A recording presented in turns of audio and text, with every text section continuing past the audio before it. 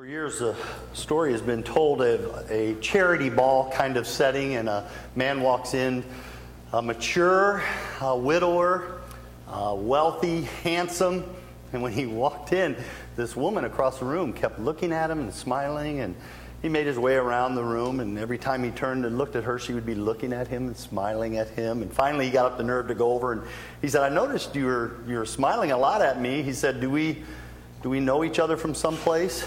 And she said, "Well, I was just taken back by how much you looked like my third husband." And he thought, "Oh my goodness, third husband?" He said, "How many times have you been married?" And she smiled and said, "Just twice." That's hope. We're in a series of hope sermons, 6 weeks long. The first couple weeks, we have to take a moment to kind of go down a little bit into an emotional pit so that we can understand really what God's hope is really all about. Special thanks to Quentin Bone, who represented his father here today. Paul Bone is one of our elders. I've known Paul for 12 years. I've known this story for about that long of them having a stillborn daughter that they named Hope. And I've often wanted Paul to share that publicly. He wrote it all out, but he told me, he said, "There's no way I can share that." He said, "You need to find someone who would read that for me." And in that moment, I said, "I think I have just the guy." I said, "I think you should ask your son." And he did, and Quentin said yes, and Quentin's back from college today just for this occasion. And then the song that Lauren just sang kind of makes it fully aware that this is a world where there's struggle. There is going to be darkness in this life. And if you haven't had any darkness in your life, it's only because you're so young, maybe. Life is full of darkness. Life is full of struggle. God never expected you and I to hang on to this life. This is not what He wants you to hang on with a white-knuckle intensity, this world right here. This world is going to pass away. What He wanted you to do is to have a hope of something better to come. Now, biblical hope is defined like this. Biblical hope is, it's not eternal life. I know that's a part of hope. We all dream of one day having eternal life. And it's not the idea of heaven. Heaven is a part of our hope, okay? But what biblical hope is all about, biblical hope is defined as having this confidence and this deep conviction that God will keep His promises. That deep inside of you, you are totally convinced, nobody can take it away from you, that God keeps His promises. And when you get there, my goodness, hope just starts becoming the outcome of having that kind of a conviction. It is drilling your roots down so deep into God and into His promises and into His words. You allow your roots to go that deep that it doesn't matter if the branches are in the midst of a storm. The winds can blow, the dark clouds can roll in, and that tree can really be pummeled by the weather. But that tree doesn't fall because its roots go down that deep into God. It can't be moved. And my hope is built on that idea that God keeps His promises. Today, what you may need to hear more than any other is you will get through this. Whatever it might be, whatever it is you're facing, whatever your struggle is right now, you're going to get through this. Even if there is darkness, hope is what makes people move forward. Even when everything is lost, hope is what helps people to move around and across and over obstacles.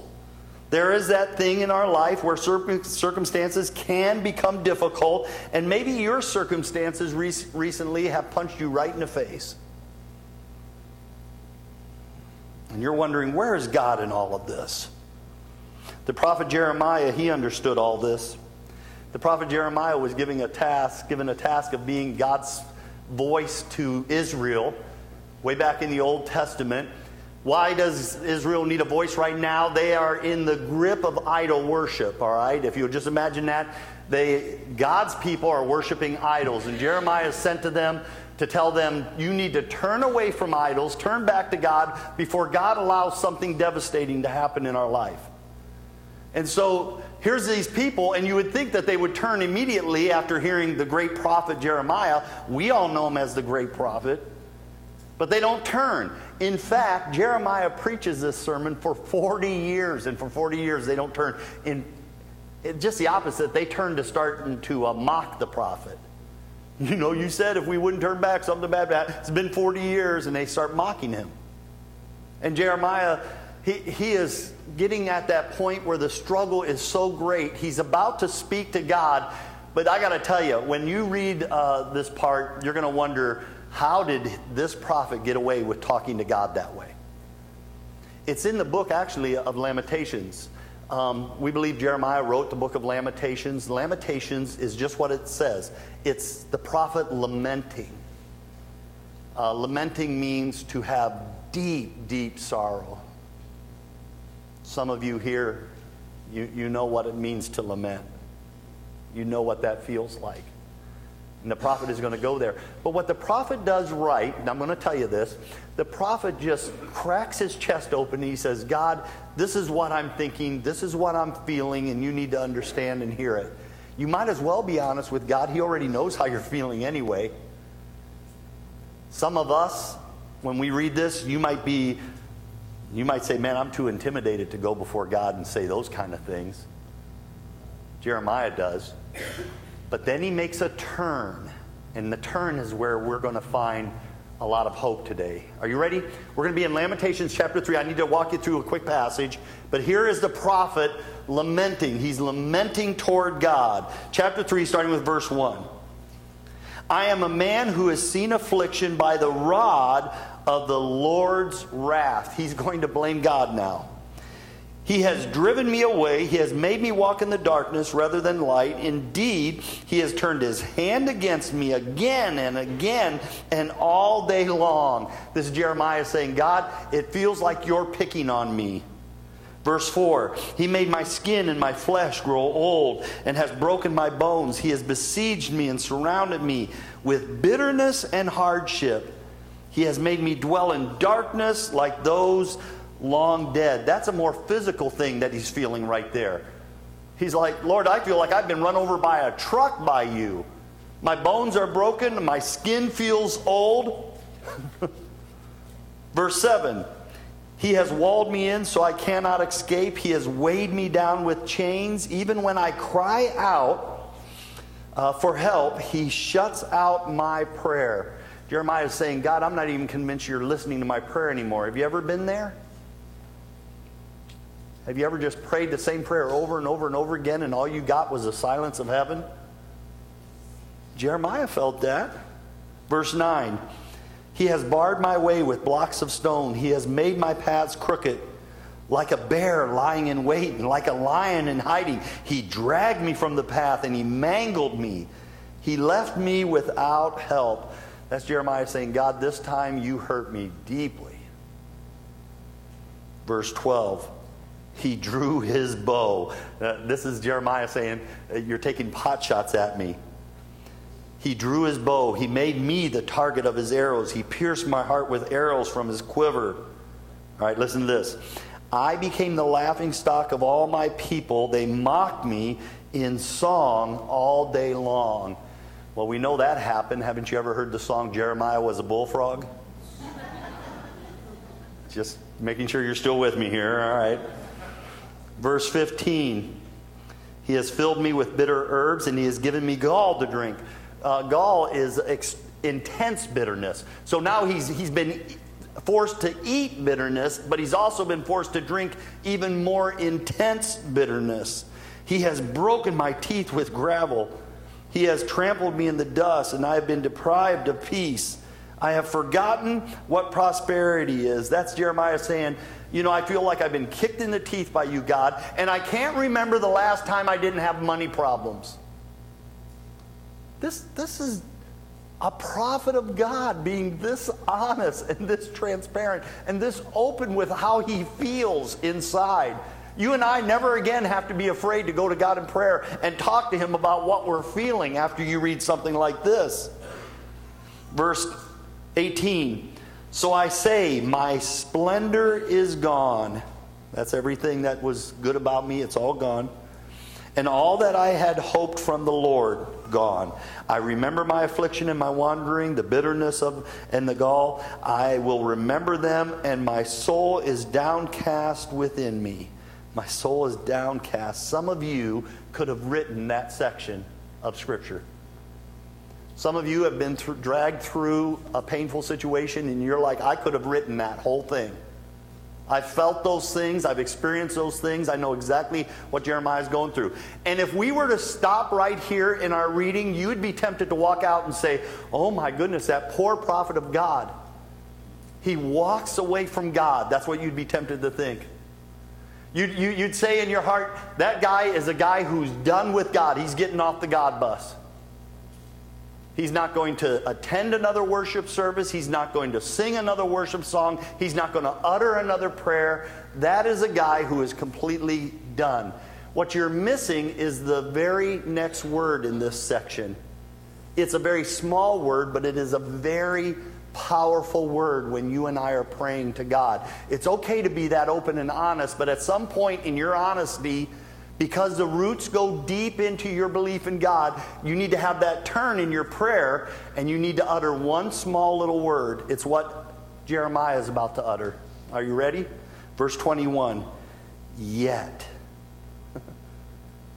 Just stop for a moment. Don't read ahead. Just the word yet, how powerful that is. If somebody comes to you and they say, oh my goodness, I've just been run ragged. I am so broken. I am so hurt. Yet, what do you expect to follow? Something completely opposite than what you just heard. Here's what Jeremiah gets to. Yet this I call to mind, that means I remember, and therefore I do have hope. Because of the Lord's great love, we are not consumed, for his compassions never fail. They are new every morning, and great is your faithfulness. Do you see where Jeremiah landed? Great is your faithfulness. Again, I know you will keep your promises to me. You are faithful, God. That's where he goes. And from that, even more good things spring out of it. Verse 24. I say to myself that the Lord is my portion. That means he's everything I need. Therefore, I will wait for him. The Lord is good to those whose hope is in him. And the one who seeks him, it is good to wait quietly for the salvation of the Lord. It is good to wait quietly. Some of us might be in a waiting moment right now in our prayer time. Oh, we want everything so fast. You go to McDonald's, everything comes at you so fast. That's a confession. Or we go to Walmart, here, I'm going to just tell you. If I'm at Walmart always tests my patience. I know everybody's watching me because they know me, but it is a test of my patience. If I'm standing in a line, all right, and there's 3 people in front of me, immediately I start looking around for a manager going, why haven't they opened another lane? Have you been there? There's 3 whole people in front of me. Why don't they open another lane? That felt so good to get that off my chest. Thank you. We don't like to wait. We don't want to be caught waiting. We want things now. We want things fast. And God uses waiting. God sometimes takes his time. You're sitting there and you're going, where is my yet?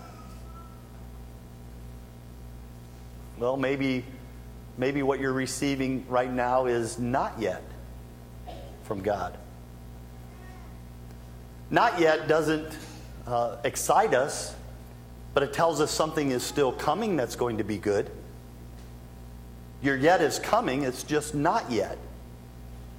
When kids, and we're traveling, those young parents, are we there yet? Are we there yet? I'm going to pull this car over, I'm telling you. We're not there yet, but you're about to get there real quick, Yet. But even in their question, they expect that you're going to get them to where you said you were going to take them. Even in the word yet, are we there yet where you told me we were going to go? And God has made promises, and they might not be here yet, but they're coming. And there is a yet just around the corner for you. I was asked by a young mother she said, would you pray for my son? He's not saved yet. And I looked at her with a big grin and I said, you said yet. And she goes, I did. She goes, I'm convinced he's going to be saved someday, but he's just not saved yet. And then she got a big smile on her face. There's something powerful about the word yet. I know a couple, and they're in a severe marital problems right now, and her last communication to me said, it's not any better yet. It's not any better yet? Well, that tells me it's coming, it's just not yet. For some of us today, you need to hear that your yet is coming, but you need to wait for it. Jeremiah said, I wait on him. Oh man, everything that's going on hurts so deeply. It just feels like, God, you have picked on me. You haven't answered my prayers. You're taking cheap shots at me. You've run me over by a truck. Yet, I know that you are a God who's going to keep his promises. And there's something very powerful in our lives when we need hope to start rising in our hearts when you get to the yet in your prayer. Oh, again, be honest.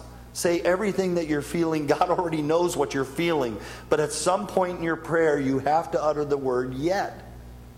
And then just see what follows from your heart. You might be surprised. It might be exactly what you need to hold on with that white knuckle intensity I talked about earlier. It's a true story. It was in the newspaper. It was way back in 1987. But there was a commuter flight that was going from Portland, Maine to Boston. It didn't have any passengers on it, but there was a pilot and a co-pilot. The pilot's name was Henry Dempsey, if you want to look this up later. Henry Dempsey, as they took off, he and the co-pilot started hearing a rattle in the back of the plane. It was something really not, it did not bring them any comfort. They're like, something's wrong. And the pilot told the co-pilot, you take over, I'm going to walk back and see what's rattling.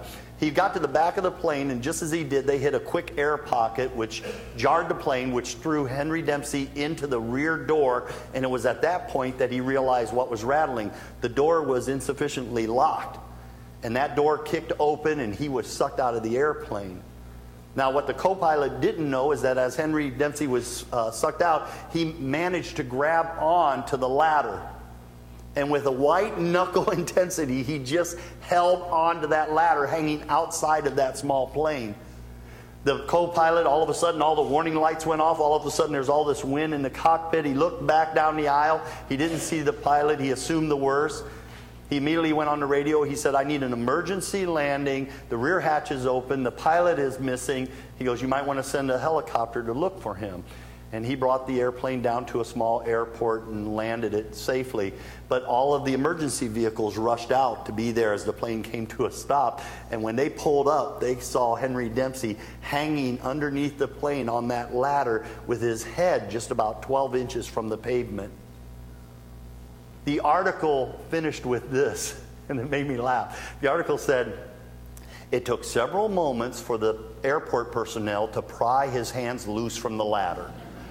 I was like, I bet it did.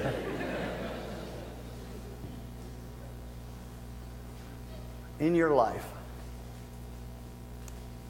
are there any possessions in your life that are worth hanging on to with that level of white knuckle intensity? Probably not.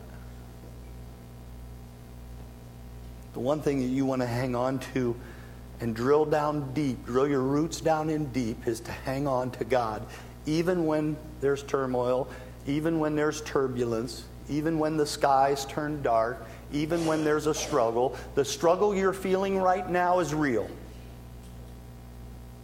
And don't get caught in a trap of thinking that nobody else knows what I'm going through. That would be wrong. But what maybe you need to hear this morning from God is His promise. You will get through this. There's probably a good chance you're sitting close to somebody, maybe beside you, in front of you, behind you, who could really use that message right now. I'm going to ask you to just turn to somebody around you and just look at them and say, you'll get through this. Do it right now. Beside you, Lean forward. Tell somebody in front of you. Just do it right now. So, turn around. Is there anybody sitting by themselves? Make sure they get heard. You will get Did you see what just happened? There's something about the message, you will get through this, that is very positive, and it brings a smile to our face. People who said it needed to say it. People who heard it needed to hear it. Hope is rising. It's rising here in Lincoln. It's rising here at our church. And it's rising now in you. You're going to get through this, all right?